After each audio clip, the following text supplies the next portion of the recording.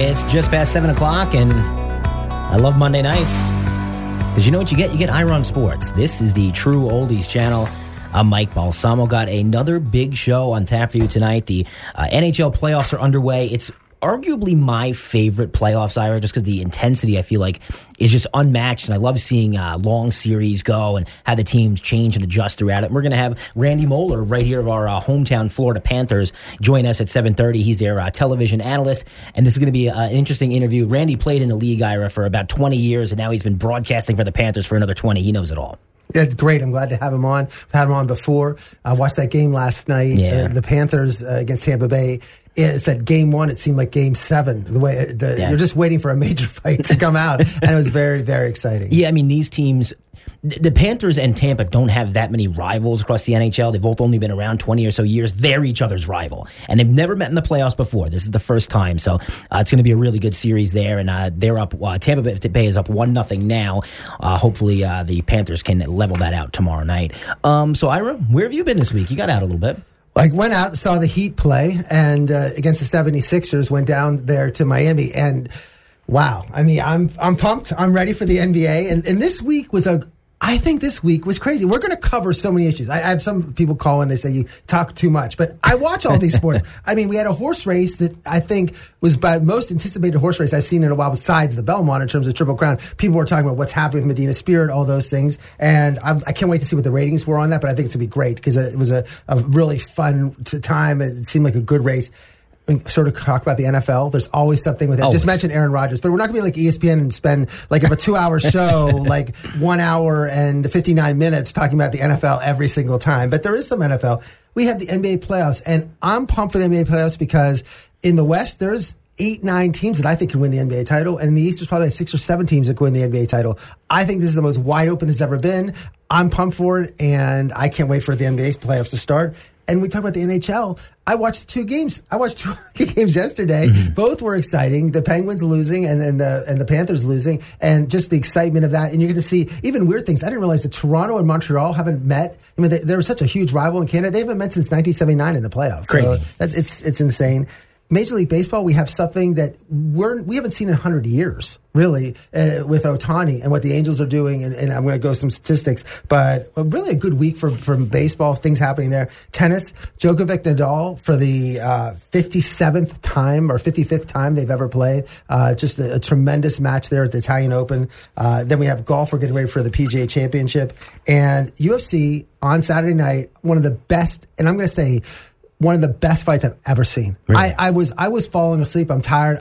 I started watching that, and I was like, both fighters, Oliveri and Chandler, went in there. And if you went to see 5 minutes, this was Hagler Hearns. This was just 5 minutes of nonstop action. I could not believe it. You could not have scripted that and said, do this, and just like professional wrestling. That's how it was such a great fight. It was a 2-round. It was a 2-round fight. It was one of the best UFC fights I've ever seen. So just real quick, going to that Miami Heat game, you got to see something that I wasn't anticipating. So Udonis Haslem made an appearance. That makes 18 years in a row, I think, with the same team. But he got 2 technicals in a matter of 3 minutes, I think, and thrown out of the game, Ira. That was a little strange. I don't think it was that strange when you think of it. What they were trying to do was they were trying to get some technicals because they got Dwight Howard to get a technical. He got suspended a game. Now, I know it gets resets, but I think I saw a lot of things like Trevor Ariza and Embiid were jawing at each other. Well, if the trade is, if we're playing chess and the Heat have to give up Trevor Ariza and the Sixers lose Embiid, we'll make that. That's a trade we'll make. And Udonis Haslem for the backup center Dwight Howard, I'll make that trade too. So I think a lot of that was gamesmanship from the Heat because they know eventually if the Heat end up playing the Sixers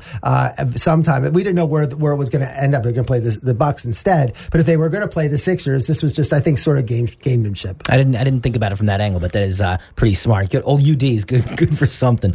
Okay, let's get into the Preakness. And like you said, I really think that this was going to be one of the Preaknesses that more Americans were dialed into than usual because there is a level of scandal around it. It didn't matter, though, because Ron Bauer took this one down over Medina Spirit.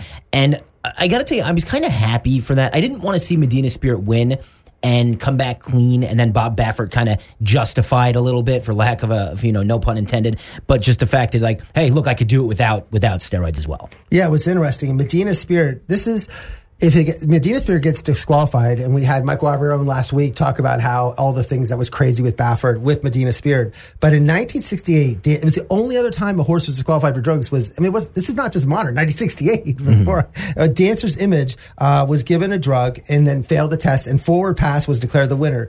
It was the biggest story of the day. People talked about it. Like, I wasn't around in 68, but I was reading about it, so they said it's a big thing. And Dancer's Image then ran in the Preakness and finished third. Forward Pass won. So Forward Pass had won the Kentucky Derby, had won the Preakness going into the Belmont, and had lost. It would have been amazing if it won the Belmont and been a Triple Crown. Ended up Forward Pass, ran in the Belmont, and finished second. And then there was these huge court cases back and forth all over this in terms of suing. And even now, if you go to Churchill Downs, Dancer's Image is the winner. Like, they on the thing. So it's one of these battles where they had to settle, like, who was going to be going to be winner. And by 74, the drug that Dancer's Image used, all the horses were using it. So it was weird that happened. But then we know in 2019, Maxim Security was disqualified for bumping. Country House ended up winning. Yeah, and that was a strange race as well.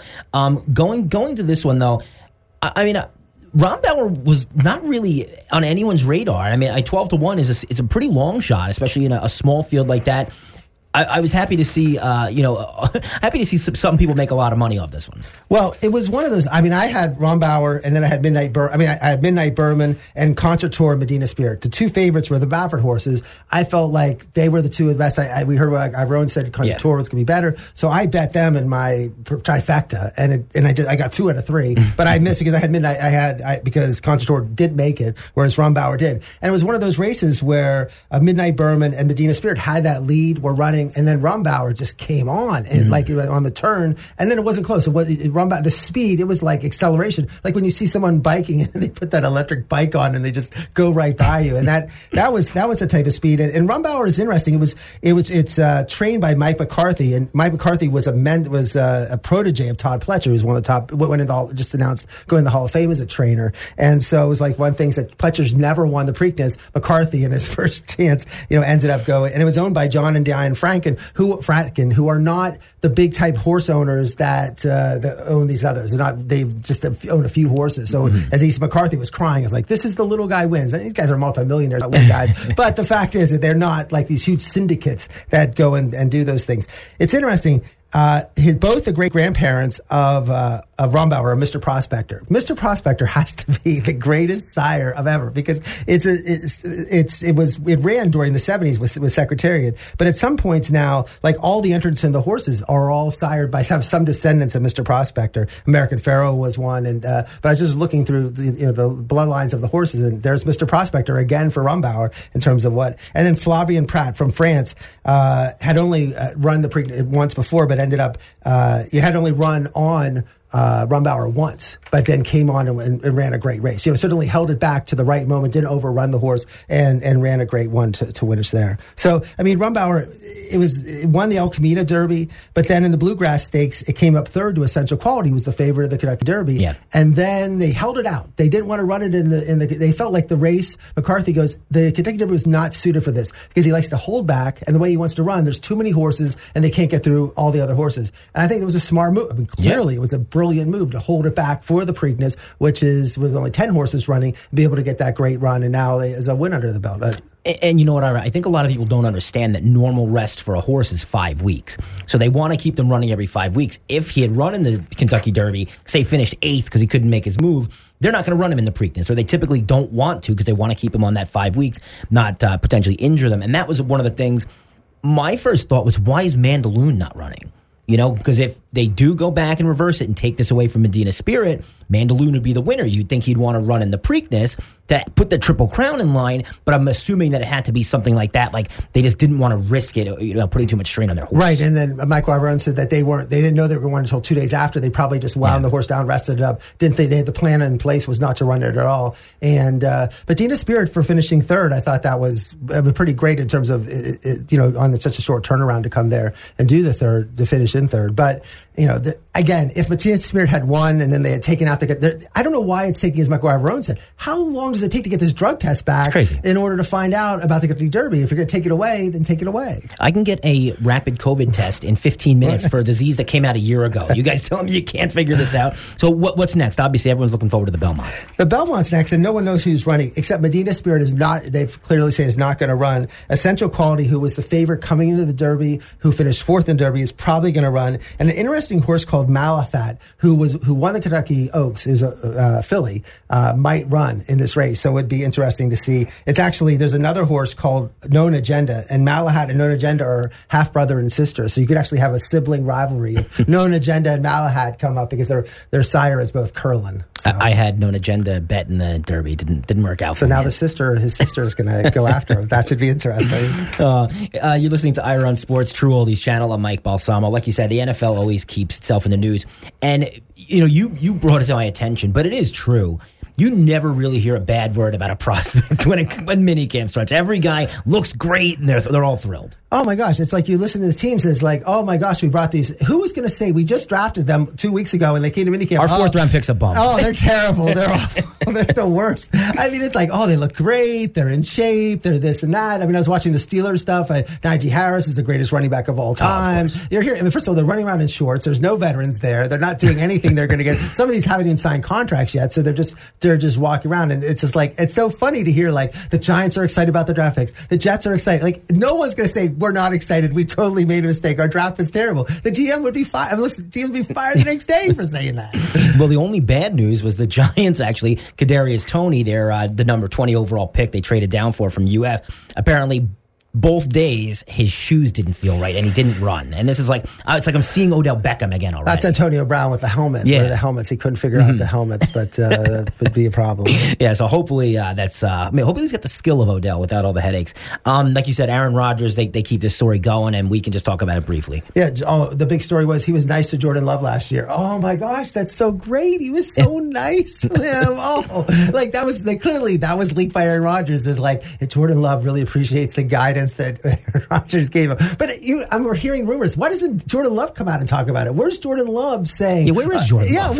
Yeah, no one could he throw? We've seen more. I've seen more passes thrown by plays by Najee Harris than I have from Jordan Love. And so the point is, I haven't seen him do anything. Or why doesn't he make a comment? Like, was he nice to you? Did you guys go out for did you go to McDonald's and have some hamburgers and French fries? Like, what was the niceness? I mean, play chess, checkers, I don't know, video games. It's like you said. All the story was that how great of mentor Aaron Rodgers was for Jordan Love. So you were right in this sense, though. I don't know if you heard, but Brian Gutekunst, the GM of the Packers, they asked, what's Jordan Love like? Is he getting in? He said he's not close to getting on the field. So I think it's pretty safe to say that's a wasted draft pick there. And you had said, why would Aaron Rodgers, be like this if he didn't realize that he couldn't play? So obviously, I think you hit the nail on the head with that. So a lot of people seem to be upset about Tim Tebow coming back to the league. And I don't know, I think that's a little weird. Oh my gosh. I listened to a show for an hour this weekend, and that's all they talked about was Tim Tebow. Again, Jacksonville, Urban Meyer, he was the coach of Tim Tebow in college, and Tim Tebow was one of the greatest college quarterbacks of all time. And people say, so much has been given to him. Maybe the greatest player of all time. Right, but he goes to the Mets, and he was in the minor leagues for 4 years. So it's not like people were given everything on Tim Tebow on a silver platter. He's playing minor league baseball for 4 years. It's a lot of funner things. That's fun to do, play sports, but the idea is it wasn't the most glamorous thing in the world. He tried to be a quarterback, and people are criticizing, he should have given up being a quarterback. But there's a lot of guys that don't want to do anything but be quarterback. I mean, Terrell Pryor was a quarterback and then went to wide receiver, and then Antoine Randall and Cordell Stewart, two of the Steelers. But in general, a lot of these guys, that's what they want to be. They want to be quarterbacks. So I'm not holding it against him. And of course I would expect a shot. He's in great shape. He's 33 years old. He's going to Jacksonville. And the national media might not like the story. Oh, Tim Tebow to Jacksonville. But I listen to Jacksonville radio, and everyone's excited about this. He's a legend there. Like, what's the matter? I mean, I think sometimes we nationalize everything. If the people in Jacksonville love this and think it's great and they're excited about it, and if anyone who thinks that Urban Meyer is going to just come in and run a standard NFL offense, you have been watching Florida, you have been watching Ohio State all these years. He runs very intricate, very complex offenses, and they're all different and they're all crazy. And Tim Tebow fits in and put him in any position. And I expect Trevor Lawrence is going to be everywhere. And they just mentioned that Travis Etienne is going to be the running back, going to be working as a running back and a wide receiver. You're going to see different things. If you think they're going to run a standard offense at Florida, you're crazy. And I'm excited to see it. Yeah. I'm excited to see it, though. No, I agree with you on this. And when was it ever an issue to bring people in to sell jerseys and put butts in the seats? Jacksonville doesn't do a great job of that, so why not bring local hero, like basically folklore style, Tim Tebow, put him in there, sell some tickets, make some revenue off. This is the team that I go up there. I mean, for Steeler games, it's almost like I was going to buy a season tickets just to buy the Steeler ticket because the games are so cheap in terms of going to. They're playing a game or 2 games a year in London because they can't.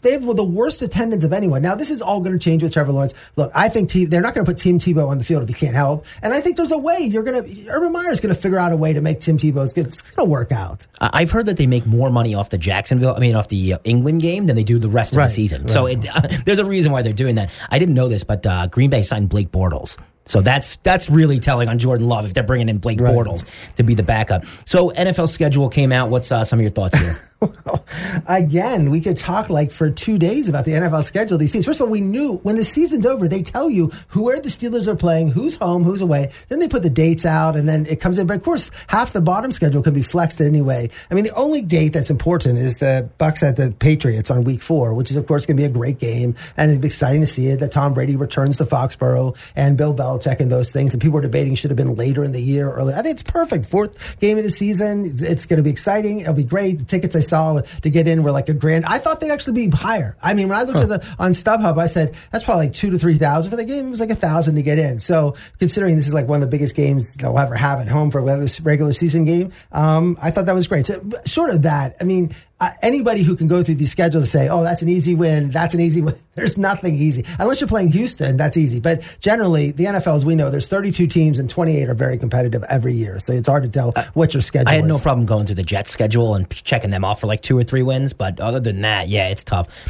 I do think the most intriguing game maybe to me this season is a Week 1 matchup between 2 teams that probably aren't making the playoffs, the Jets and Carolina. How much pressure is on Sam Darnold that he has to play his former team and a rookie quarterback in his first start? If he loses that game, that might end his career, Ira. That'd be so terrible. He's got so much pressure on him to win Week 1. Yeah, that's not fair to him. Like that's weird if he goes in there and Zach Wilson outplays him. And that first game, that would be. But that's these schedule makers. I mean, they do this on purpose. It's not just random. People think this is all random. It's not random. They move the games around for television. They decide what's best. I mean, there's a whole debate. I listened to a whole debate on should the Bucs-Pats game been like a 4:00 game or a Monday night game or a Sunday night game. It ended up being a Sunday night game, of course, because they wanted the whole country to see it. But it's just interesting to see how this is done. It's all done with a purpose. So, by the way, Ira on Sports, True Oldies Channel. We'll have Randy Moeller, the Florida Panthers television analyst, join us in just a couple of minutes. Let's talk a little NBA, Ira, because like you said, everything is summed up now. We know who's playing who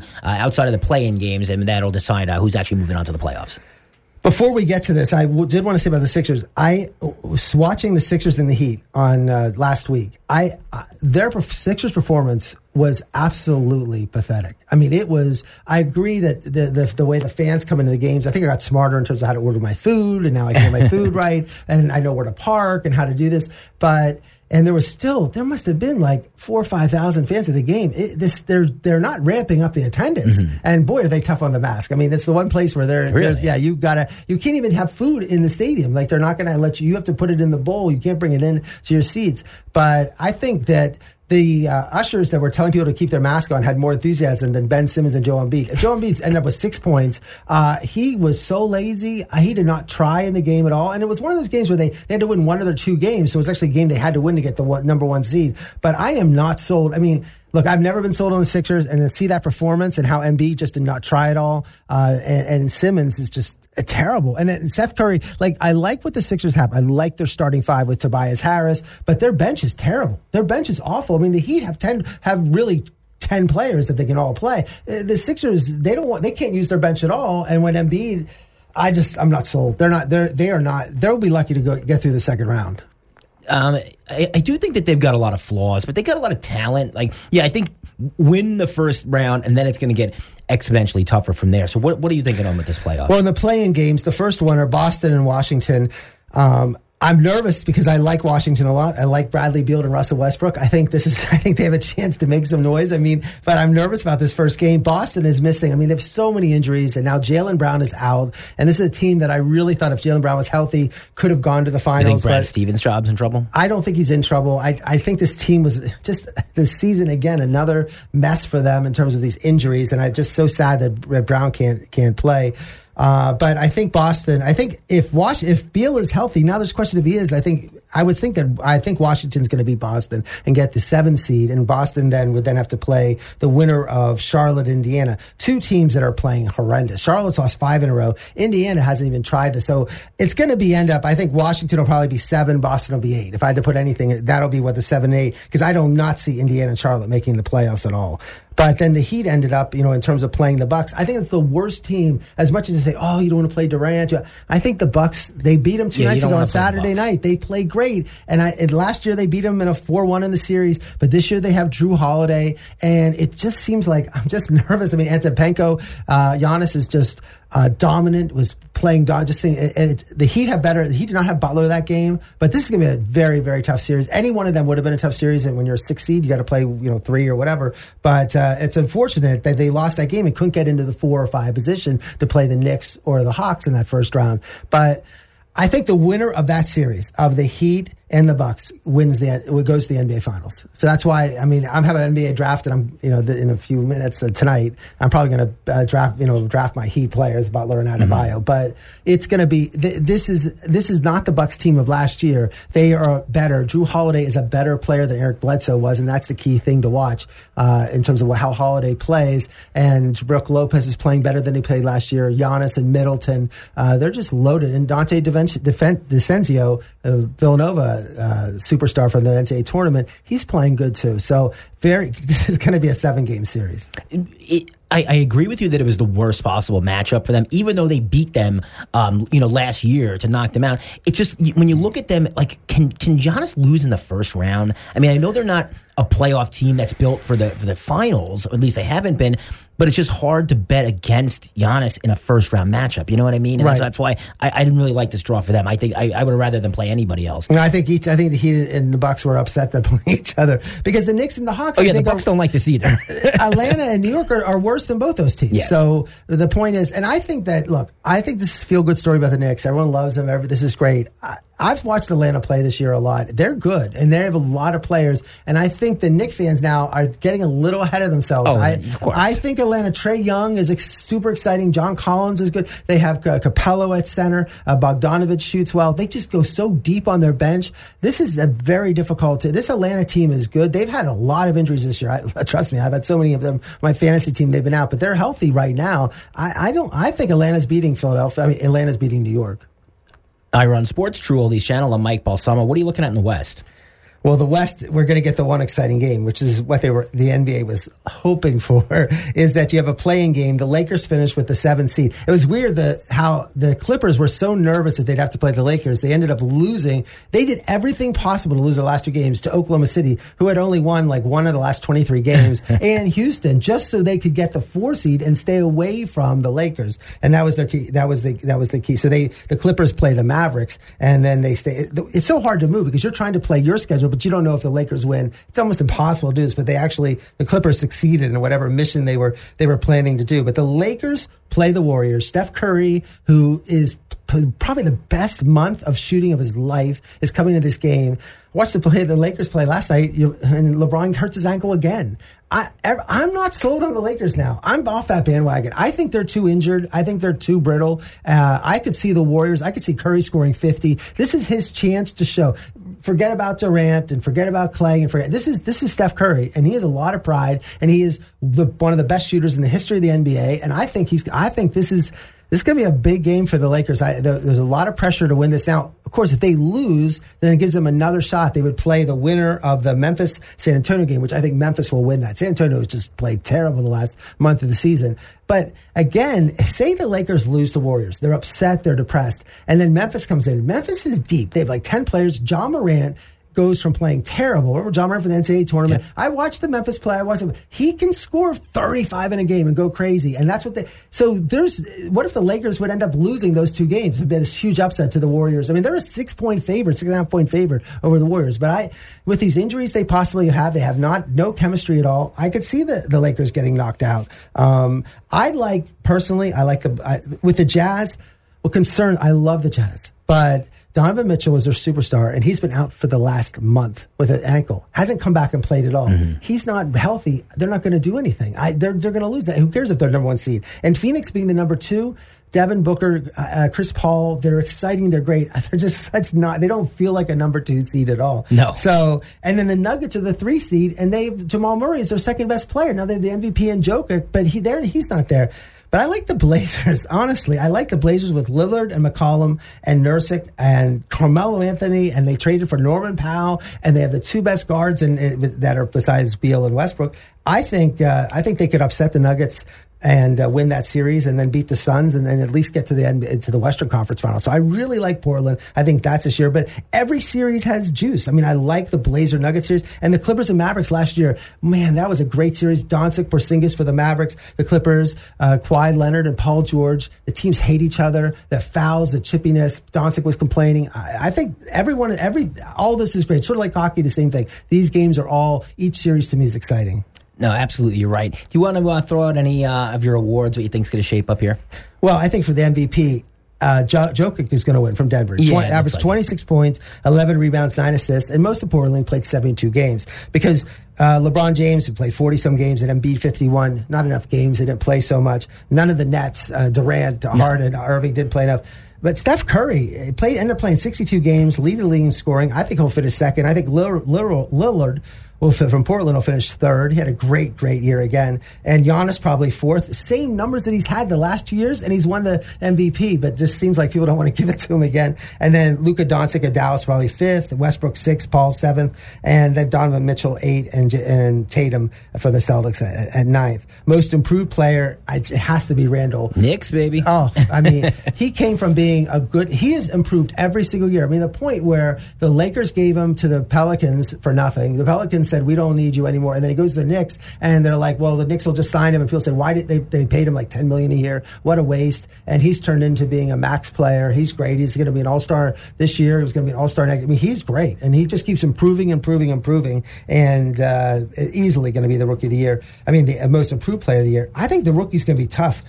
I was not high. I told you, Anthony Edwards from Georgia. I did not think he was going to end the first 25, 30 games of the season, he looked terrible. He looked everything I thought for Minnesota. He played terrible, but he came on there at the end, played great. And then LaMelo Ball, who had it just totally wrapped up for Charlotte, he ended up got hurt and missed like 3-4 weeks. And I think that might be the difference, and Edwards might actually get the Rookie of the Year. And we had some Hall of Fame action over the weekend as well.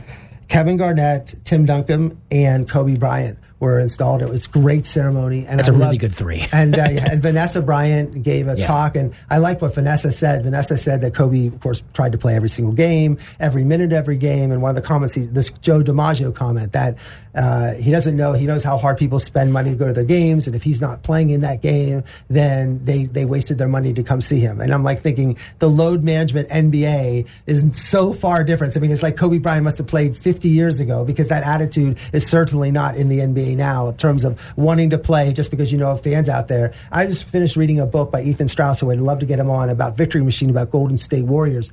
And he was writing how not Curry, but like Durant and a lot of these other players, they think fans are crazy. Like, they think they're nuts. To be so crazy to buy their. I mean, when you're so dismissive of your fans, and you think that they're just crazy to be, because they themselves aren't even fans. Like, the players aren't fans. That they're so. Then how can you?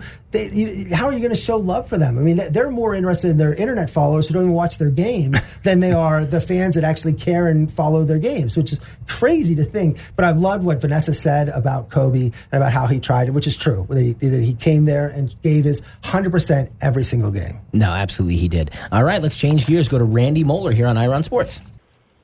Time to bring in Randy Moeller here. He's your Florida Panthers television analyst. So, Randy, not exactly the result we were wanting to see last night. 5-4, Tampa Bay ended up beating our Florida Panthers. But it was a fast-paced game, and we should look forward to more high-flying, exciting games like this for the rest of the series. Yeah, absolutely. And it was a very intense game, very competitive game. Lead changes 4 times in that game, the first game. Everything that the fans were looking for except the ultimate result, which was a loss. That was a heartbreaker for the Florida Panthers. But I'm just so happy the way that the game's being played and the intensity, the physicality. The fans were amazing at the BB&T Center in game number 1. There's a little over 9,000 people in the stands, but it sounded like there was 19,000. That's what type of atmosphere it was. You know, I had some friends from up north actually comment the same thing. They said watching that game was like watching hockey again. It was like being real with the crowd. So, Randy, what would you have liked to have seen differently from the Panthers last night? Yeah, well, the number one thing is the Panthers, and it's difficult to do. It's easier to say than to do. They have to stay out of the penalty box. Tampa Bay's got the best power play in the league, bar none. And once you add Stamkos and Kucherov on that power play, Kucherov hadn't played all season long. What a difference he makes. Scored 2 goals, got another assist, 3-point night. Stamkos is always a threat as well. Panthers know what they're up against. It's difficult to do. There's so much talent on that 5-man power play for the Tampa Bay Lightning. But so the Panthers, they're going to make some adjustments. They'll make some adjustments on their penalty kill, and that. So that's going to be the big thing. But number one is you just don't give them the opportunity. And the Panthers didn't do that in the first period, but then it got away from them. You want to be physical. You want to be aggressive. And the Panthers know that's a big part of their game, but you also have to be very smart, very disciplined, and not take those foolish penalties. The old saying is you can always kill the good penalties that you take. It's very difficult to kill the bad ones. So, Randy, you brought up Nikita Kucherov, who obviously first game of the season last night played excellent. Social media was a little bit upset about this, though, that he's able to rejoin the team now without him counting against their cap all year. Patrick Kane did this a few years ago on the Blackhawks. Is this kind of like a loophole that they're able to find their way through? I don't know if I'd call it a loophole. Guys, my statement is if there was something that was done wrong by the CBA and the league rules, then the NHL wouldn't have allowed it. And so I'm going with that. The NHL does a great job of making sure that the teams run properly and they don't circumvent the salary cap. A lot of people have some pretty strong accusations about what went on in Tampa this year with Kucherov missing the whole year and that. But if the league is okay with it, I'm okay with it. And I really don't have too much else to comment on that. So, Randy, the Panthers are unfortunately going to be without Sam Bennett tomorrow night due to a suspension, and I feel like this is going to be a pretty big loss. Yeah, it will be. It will be. He's played so well and solidifies that second-line centerman, kills penalties, plays on the power play, and the aggressiveness that he plays with, and the way he can win battles on the boards, and that's going to be a big hole for the Florida Panthers. But they've done it all year. They've plugged guys in, and it's almost that next guy up mentality, and they've done it. They've done it in the past. They've had success with it. But yeah, you take a guy of that stature out of your lineup, and it's going to be noticeable. Randy, you mentioned about the physicality of the games.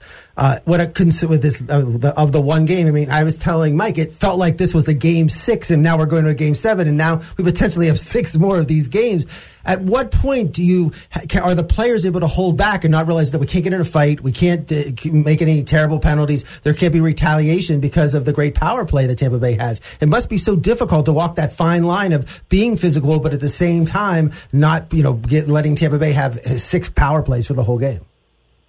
Yeah, that's the key. It is a fine line.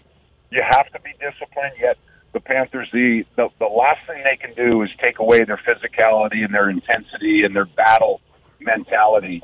That's the only way you can beat the Tampa Bay Lightning. You've got to outwork them. You've got to be physical.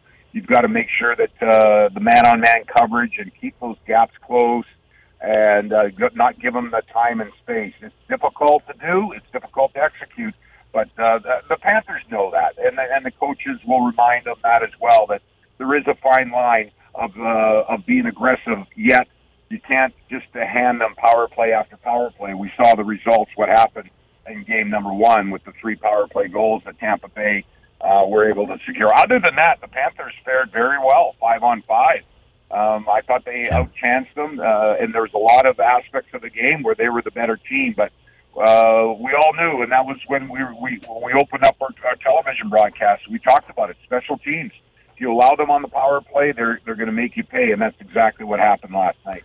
And then the concern is that the officials who saw this game sort of go chippy at the end, seemed like every scrum that people were putting sticks in everybody's faces, that the next game they're going to call real tight, which then would go against, what would have benefit Tampa and to the detriment of Florida.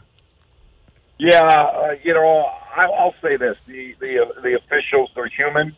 They had a tough night in game number one. There's no doubt. And the NHL knows that as well. They had a tough night. The disallowed goal that the Panthers should have been awarded, that you could tell. We had 9 different angles. There was no goalie interference, and that was a missed call. And then there was a few of them that there's a bunch of liberties taken, especially against Alexander Barkov, that normally would be called in the regular season, and for whatever reason, they're not being called here in the postseason. I know it's physical, it's intense. And you're gonna get a lot of rough stuff and pushing and shoving after the whistles and that. But when you're targeting star players, the NHL and the officials, they know that they've got to protect the star players and make sure that the cheap shots are called. So, Randy, more on the lighter side. So I'm watching the game, and my wife is very confused about things that are being thrown on the ice. So for someone who hasn't been a hockey fan very long, or maybe just a real casual fan, could you mind explaining why Panthers fans throw rats on the ice? Well, it goes back to the '96 season when the Panthers, before the playoffs, they were playing in the old Miami Arena, and I'll be very liberal in saying that.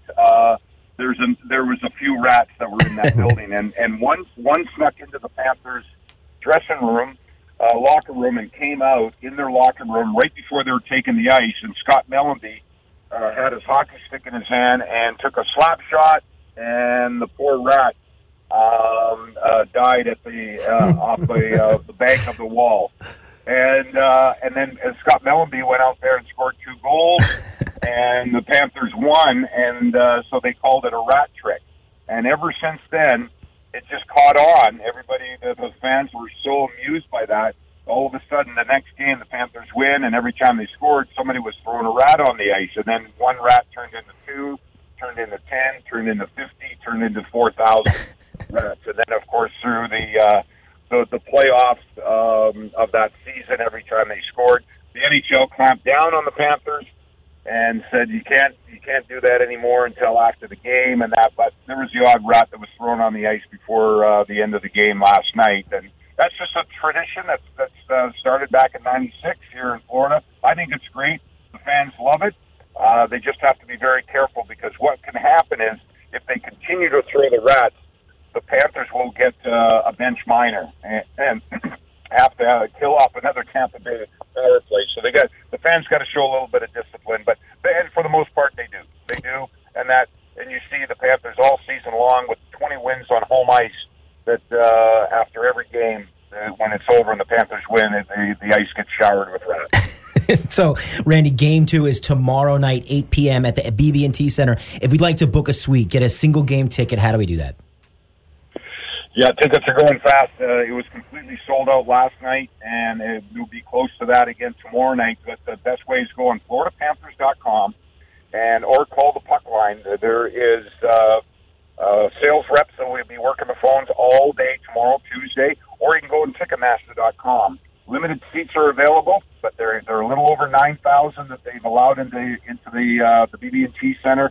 I'm sure they're going to be scooped up by game time. Randy Moller, thank you so much for popping by here, Ira on Sports. Great stuff there from Randy Moller joining us here on Ira on Sports. So, Ira, it was a weird weekend, a weird day yesterday as well, with every single road team winning, and they were all underdogs. The first one that we just talked with Randy about was Tampa and Florida, and this was one. Tampa Bay is really talented. They got back their best player in Kucherov, who didn't play all season. That was immediately noticeable. Sergei Bobrovsky has to play better. I mean, he's on his second year of a 10-year deal. They're paying him almost $8 million. You said how great he was. You were talking about how great he was. He was great two years ago with Columbus when they knocked out Tampa Bay after they won the President's Trophy. But he didn't do enough yesterday. You got to make some of those saves down the stretch. It wasn't easy, but that was a great game, and I know you enjoyed it. I think what you're seeing a lot, and I don't watch as much hockey as you do. You certainly are the expert in hockey, but the elevation of the pressure, especially on goaltenders, that it's easy to look, and we see in these other sports, it's easy to look in a regular season game when it's just go whatever and no one really cares. But as the intensity of these playoffs, and when you get to the third period, and when it really matters, I mean, I think the one thing about hockey is that it just ratchets up the level of intensity, and you see it now. You're seeing with the NBA, because the NBA now, the regular season meant absolutely nothing, and now these games are going to be more. So that foul shot that you missed at the end of a game in March that no one remembers, people are going to remember that missed foul shot now. So I think that's what's going to happen. And I think you see with Bobrovsky, sort of with the pressure of these teams, is that it does in those third periods when these games are really, it is coming down to it. And the pressure that comes, these players are feeling it. So, let's talk about your Pittsburgh Penguins versus the Islanders. I didn't give the Islanders much of a shot in this one. Pittsburgh was playing good coming in. Islanders have been playing bad, especially as far as they go. But they, like a Barry Trotz team, they buckled down and they played hard yesterday. The Islanders are always going to play hard. They're going to play defense. They're not going to make mistakes. Pittsburgh looked a little slow, but either way, it was a great game. It was a great game. It was one where it was 2-2, and then the Islanders score at the end of the third period to make it 3-2, thinking the game won, and then they're celebrating, and then Penguins come back and score quickly, make it within a minute. And then you feel like they have the momentum. I mean, the Islanders had just blown the game. I mean, they had the lead. They had to hold on for another couple more minutes. They blew the game. And then what happens in overtime? Beginning of you notice in the start of these overtimes, it's always right at the beginning. It's either going to be like the first 2 minutes of the overtime, or it's going to be like 4 hours later. like it's one of those things. And then they go and they score quick. And that was an amazing shot over the goalie. I don't know how. There was just enough space for the puck to go through. But for the Penguins to lose that, with Malkin not playing, but Crosby played well, but didn't score. But again, this is going to be a battle between the Islanders and Penguins. Bruins and Capitals. This is a pretty evenly matched series here. Capitals won 3-2. I do anticipate this one going 7. We also saw the Canucks beat up on Connor McDavid, and I don't know if people realize what Connor McDavid did this year. He scored over 100 points in just 56 games. To get 100 points in 82 games is impressive. He did it in 56. He averaged almost 2 points a game. I mean, how old is he? This is his 5th or 6th year, so he's like 25, 26. Sidney Crosby is the best player of my generation, and now the next generation's getting to watch Connor McDavid. What else did we see yesterday? The Minnesota Wild beat the Golden Knights, and this is one nobody anticipated Minnesota coming in and beating Vegas. Vegas is very good. Shut them out. 1-0 in overtime. Yeah. I mean, that was one of those games where I turned it on like in the third period, 0-0. And you got again, one of the criticisms of Vegas sometimes is Fleury at goaltending, some of their goaltending. Here you got a shutout, and you just can't win the game. And then this is pretty cool. Marc-Andre Fleury, played for the Penguins forever, 15 straight seasons of a playoff appearance. So it helps when you play for a decade with Pittsburgh and Sidney Crosby, but still impressive. He couldn't get the win there. We also saw the Flames with an overtime winner over the Canucks, and we're going to see a couple more series open up tonight. The one to watch out for is Carolina and Nashville. To me, Carolina could be the best team in the league, and I think they're going to destroy Nashville, and then either the Tampa Bay Lightning or the Panthers will be waiting by to play them. So it's not going to be easy getting out of this division. And what's so crazy about hockey, and they've talked about this a little bit, but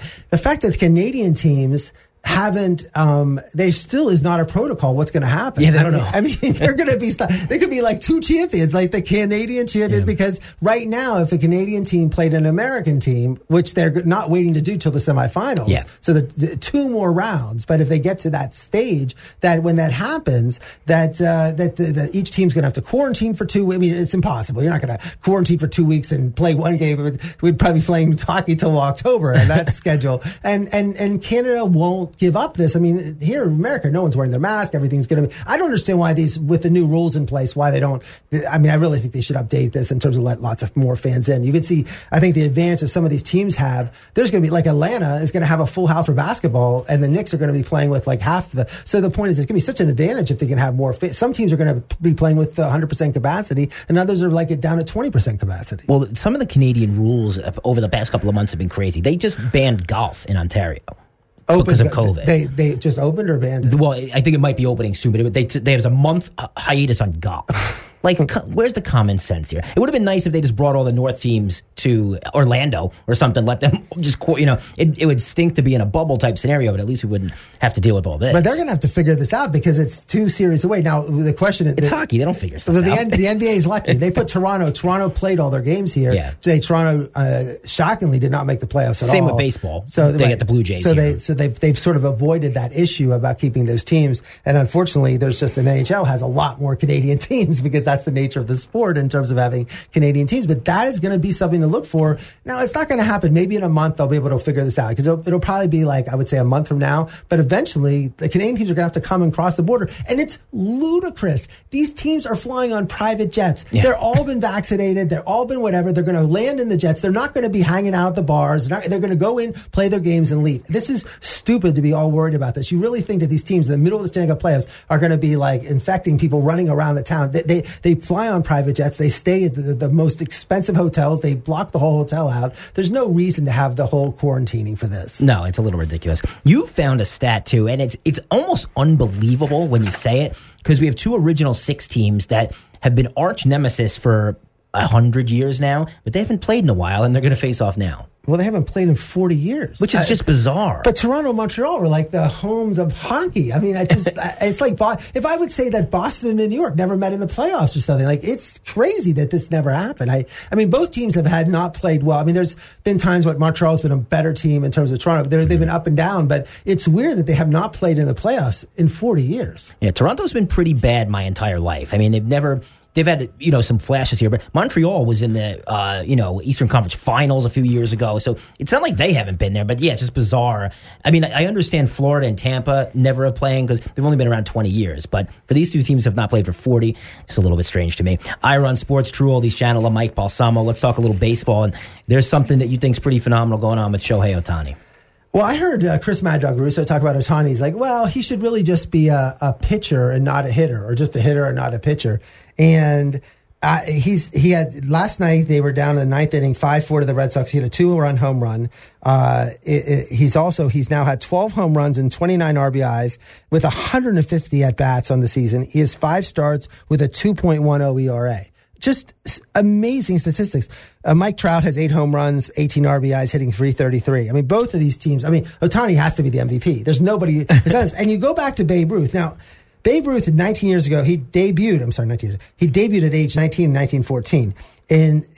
First, he was a pitcher because in 1915 to 1917, he really only had at most 150 at-bats. And then in 1918, this is all for the Red Sox. He was a Red Sox before he was a Yankee. In 1918, he had 317 at-bats. And then in 1919, 432 at-bats. Remember, Ohtani has 150 already right now. But pitching, he was 18-8, 23-12, 24-13. It was only, again, 1918, he was 13-7, and 1919, he was 9-5. He actually started transitioning away from being a pitcher in 1990. When he went to the Yankees, he only pitched 4 games in his 15-year career for the Yankees. They just said, you're not going to pitch anymore. You're just going to hit. But it's really only those years of 1918 and 1919 when he pitched and hit. No one's done that since 1919. It's been 102 years, and now Ohtani's doing this. And when Mad Dog Russo said that, I'm like, this is what we're seeing is amazing. And I wish that they could get to the playoffs, because to see this in the playoffs, to see someone who has 12 home runs and he has a 2.10 ERA, craziness. And we got basketball players who don't want to play back-to-back games, and this guy wants to do both sides of the baseball diamond. And more power to him. I absolutely love it. Marlins are going to get lucky here. Jazz Chisholm, who was traded Arizona sent him here for Zach Gallen. And Zach Gallen at the time, I thought was going to be, the next coming of Clayton Kershaw. I really, really was high on him.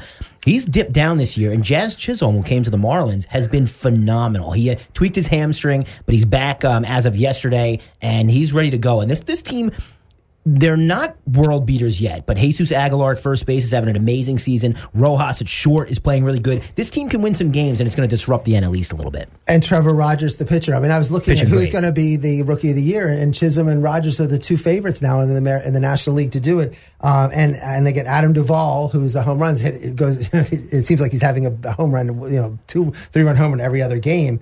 But the Marlins are 18-22. They'll be lucky to get 500. But they lost to the Dodgers, but they had a big win on Sunday. And even my friends who are Dodgers fans are saying, boy, this Marlins team, they're not bad. Okay. So it's like, look, they're still bad. They're still like probably get 500 team this year, but you can see where they are improving and they're bringing in some good young players. What are some surprises you've seen so far? You have to think Minnesota. Now, 2 weeks ago, I'm happy about it. I know, but I mean, everybody thought Minnesota was going to go to the World Series. This is one of the worst starts ever. They're 13-25. They're the worst record in the Major League Baseball, and they're 2-8 in the last 10. Like, when are they going to turn it on? Now, it's weird in how baseball is set up in terms of in the National League. What's the craziest thing? The whole league is between 16 wins and 23 losses, and even the Pirates and Colorado are in that mix. And only it's like no one's out of it in the National League at all. But in the American League, it's sort of the same.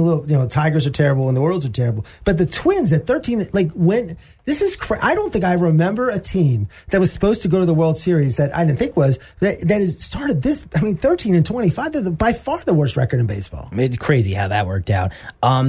Yankees seem to be getting things going. Aaron Judge went through a week where he probably struck out 95% of his at-bats. It was absolutely deplorable. Aaron Boone stuck with him. He's player of the week this past week. Giancarlo Stanton, I didn't realize, was hitting almost 300 for us. He's going to the DL, his favorite place. Well, he played 33 games, and then the question That's a lot for Stanton. Well, he'd only been DH, and then Boone said we might be using him in the field. Don't get so excited. And he did just the thought of using him in the field. He hurts his thigh, his quad muscle. That's like just the thought. It wasn't that he went to the field just thinking he was going to go in the field. I mean, it's just injuries after injuries for him, and I feel terrible for that. Let's talk a little NL. There's not a lot. There's not a whole lot of parity here. Most of the teams seem to be about the same. I'm impressed with the Pirates so far. Brian Hayes been out basically all season. He's like their top prospect. So I'm looking forward to getting him back. And they've been pretty mum on what's going on with him. But this team's scrappy. I mean, they've been playing way better than I thought they would. I just think, look, the Nats are in last place. They're 3 out. The Pirates are in last place. They're 5 out. And Arizona's the next last place. They're 6 out. And we've already played a quarter of the season. So it just seems to be like baseball has everything they want, where these teams are all, the fact that the Dodgers aren't running away with it, even though they will figure it out. I mean, they lost Corey Seager, another injury. A ball hit him on the wrist I hate when you see that. It bothers me. The sound alone is piercing. The ball hit his wrist when he was batting, and he was trying to get out of it. It was just terrible. But I think the Dodgers will get their act together. I mean, they played terrible, and they're still game out of first place. But and then the key thing was the Dodgers signing Albert Pujols. So we're waiting. Where's Albert Pujols? Who was just released by the Angels? Where is he going to play? Where's he going to go? The Dodgers. Come on. I thought the Cardinals were going to go for sure, but going to the reigning champs? Well, I think, look, they feel like he can bring a lot to the locker room, and I think that can make clutch hits, and he can. There's still, he had 7 home runs this year. So I think there's a thought that he could add something, and they had some injuries in some places, and come in and they like the maturity. I mean, it seems like the Dodgers, a few years ago, remember they brought Chase Utley in from the Phillies, and they thought he wasn't on the Phillies. He had bounced around to another team, but Texas maybe. Yeah, and Utley was done, and they're like, oh, he's not going to add anything. And he comes there, and all he does is play great. It's like Utley played takes. If Pujols comes in and starts hitting home runs, it's like turn back the clock on a team like this. So it'll be interesting to see. Look, if there's any place to go, it's the Dodgers. They'll figure out a way to integrate him into their lineup, and they have a bunch of winners. So I think it'll be fine. We've got about 5-6 minutes here to go. Let's talk a little tennis. Well, again, as I mentioned at the beginning of the show, Nadal beat Djokovic 7-5, and then he lost 6-1 in the second and 6-3, and Nadal ended up beating him 6-3 in the third. It's his 10th title in Rome. They've now played 9 times in Rome. Joker has in 9. So it's just in terms of their rivalry is Djokovic 28, Nadal 27. Nobody's even close to that in terms of playing. And Djokovic beat Tsitsipas on Saturday. I mean, Tsitsipas was leading Djokovic on Friday. They took the match again to Saturday, and you thought, Tsitsipas has to come in and just win a few games. And Djokovic comes back, wins that. Nadal beat Riley Opeka, who was seen from Del Rey, who has this big booming serve. And it's like, Opeka can beat everybody, but until we play someone like one of the top ones who can return, then he has trouble with it. But it's now we're going to the French Open. Nadal is going for his 14th French title. It'll be in 3 weeks. And even Djokovic goes, I'm a long shot to win, even though he's number one player in the world and has won all these majors. So it'll be exciting to see. But Nadal will be going for his 21st major and to break the tie he has with Federer, and Djokovic's at 18. And then Iga Swiatek, who's a 19-year-old from Poland, she won the final against Plisova 6-0, 6-0 donut. So in order to go 6-0 or bagel, however you want to determine it. But Swiatek beat, or Plisova beat Coco Gauff in the semifinals, but then to win 6-0, 6-0 in the final. So she's ready to go to try to defend her French Open title. Well, let's talk a little golf. I'll admit it, I did not know who KH Lee was before this past weekend, but had a big winner at the Byron Nelson. Boy, the scores were low. I mean, this tournament used to be huge. I mean, this was one of the big tournaments. When Byron Nelson, I remember he would come to the tournament and sit. And when I was younger, this was one of they didn't have all the other, I mean, this was more like before the Players maybe, but all at the same time. But it was at that level of a major tournament that wasn't a major. And it's really fallen down. Now it's in the calendar after the PJ. But KH Lee, 25 under. Sam Burns, 22 under. Daniel Berger, 21 under. And Spieth was at 18 under. John Rahm finished in 34th place at 13. They had a good field. They had some players in this before the PGA next week. John Rahm 13 under, and Hideki Matsu came back from Japan. He's at 39th place. He was so funny. He said that when he's in Japan, he can't walk anywhere. He's so popular. He goes to America and no one knows who he is. And Bryson DeChambeau finished in 55th place. Where is Bryson? I mean, this is just these. I mean, he keeps saying he's easy, the courses or whatever, and whatever he's working on doesn't seem to be working. And then Ricky Fowler missed a cut. Sergio Garcia missed the cut. And Brooks Koepka played in this and missed the cut, getting ready for PGA at Kiowa next week. So let's talk about Kiowa. I love this golf course, like visually. I don't know if you've been there. I mean, you mentioned that you might try to actually take it in this week, but this should be good. It's always a very exciting weekend.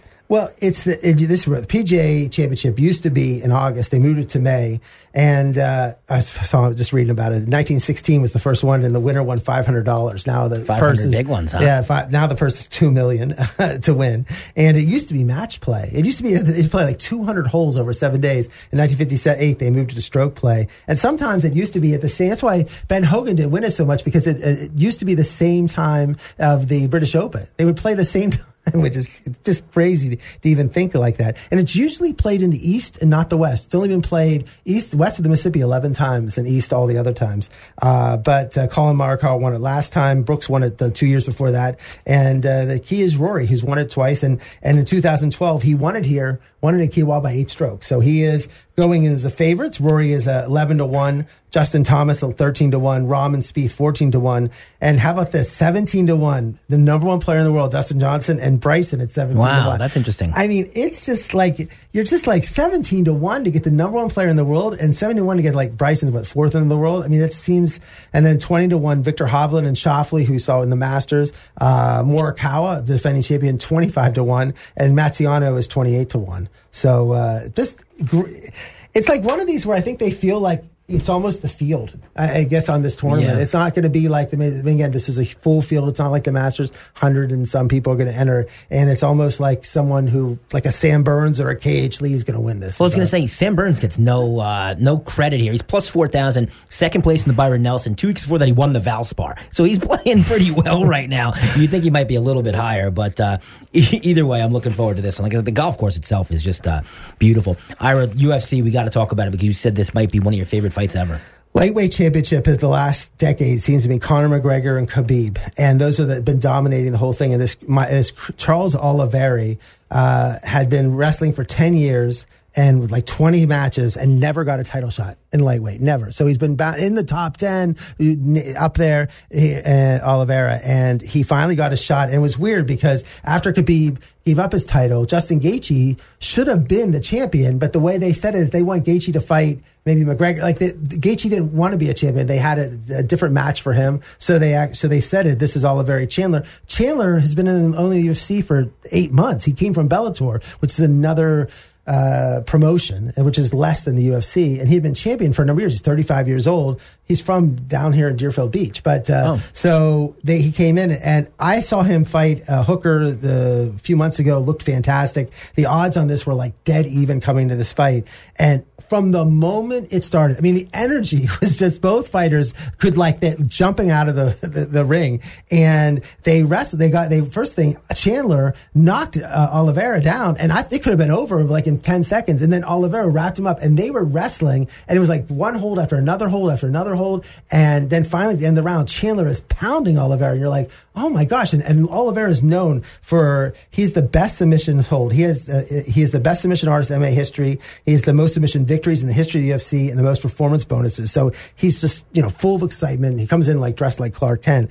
So they come out for the second round, and you think Oliveira is just going to get pummeled this round, and he comes in, just punches Chandler, and then knocks him out. Like on that fight, it was like, holy cow! And after he punched him, he jumped out of the entire octagon, went into the Dana White, just went in. He was bleeding all over his face. So all the people in the front row got his blood. He was running everywhere, ran around the crowd. It was so exciting to watch. It was like one of those exciting, just full of energy fight. And Chandler's like, look, he's great, and I want another shot. I'm sorry, and but I love watching that. So it was a really good fight. And then Dariush and Ferguson went as well. Well, Ferguson is someone who's been one of the top people for, I guess, like 5, 6, 7 years. Had lost his last 2 fights, and then against Dariush, Dariush dominated him. And it's just like one of these questions where they made a good comment on the fight. It's like some of these fighters, like Silva, they're good for so long, and then it just goes so fast. Yeah, like it doesn't just go a little. His last fight too. Yes, and it's just like just goes fast, and you're waiting for Ferguson to change his trainer, change this, change that, and it's like it just went.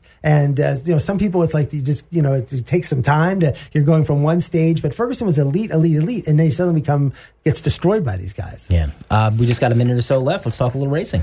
Well, it was at Dover, Delaware, and it's called the Monster Mile. And they give this trophy out of like this monster holding the car, and they have to put the car in there. And it was only the 4th time in the history of NASCAR, that a team owner, Hendrick Motorsports, Rick Hendrick, had the top 4 racers. But Alex Bowman won, Kyle Larson, who led 263 laps, Chase Elliott, and William Byron. He has 4 cars. All 4 drivers, top 4, dominated the whole track. It's like they had this set up right. They knew what they were going to do. And it gives him 267 wins for Hendrick. And Petty Motorsports is the record in the history of NASCAR, 268. He's 1 away.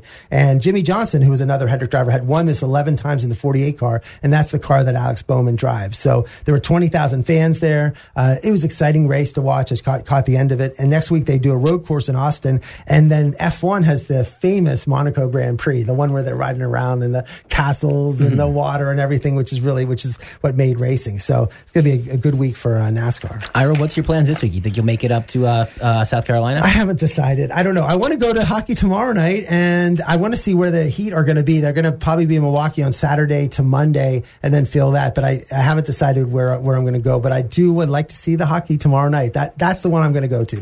Hockey tomorrow night. We are out of time. Thank you so much to Randy Moeller for popping by. He's Ira. I'm Mike. Let's talk next Monday night. It's Ira on Sports.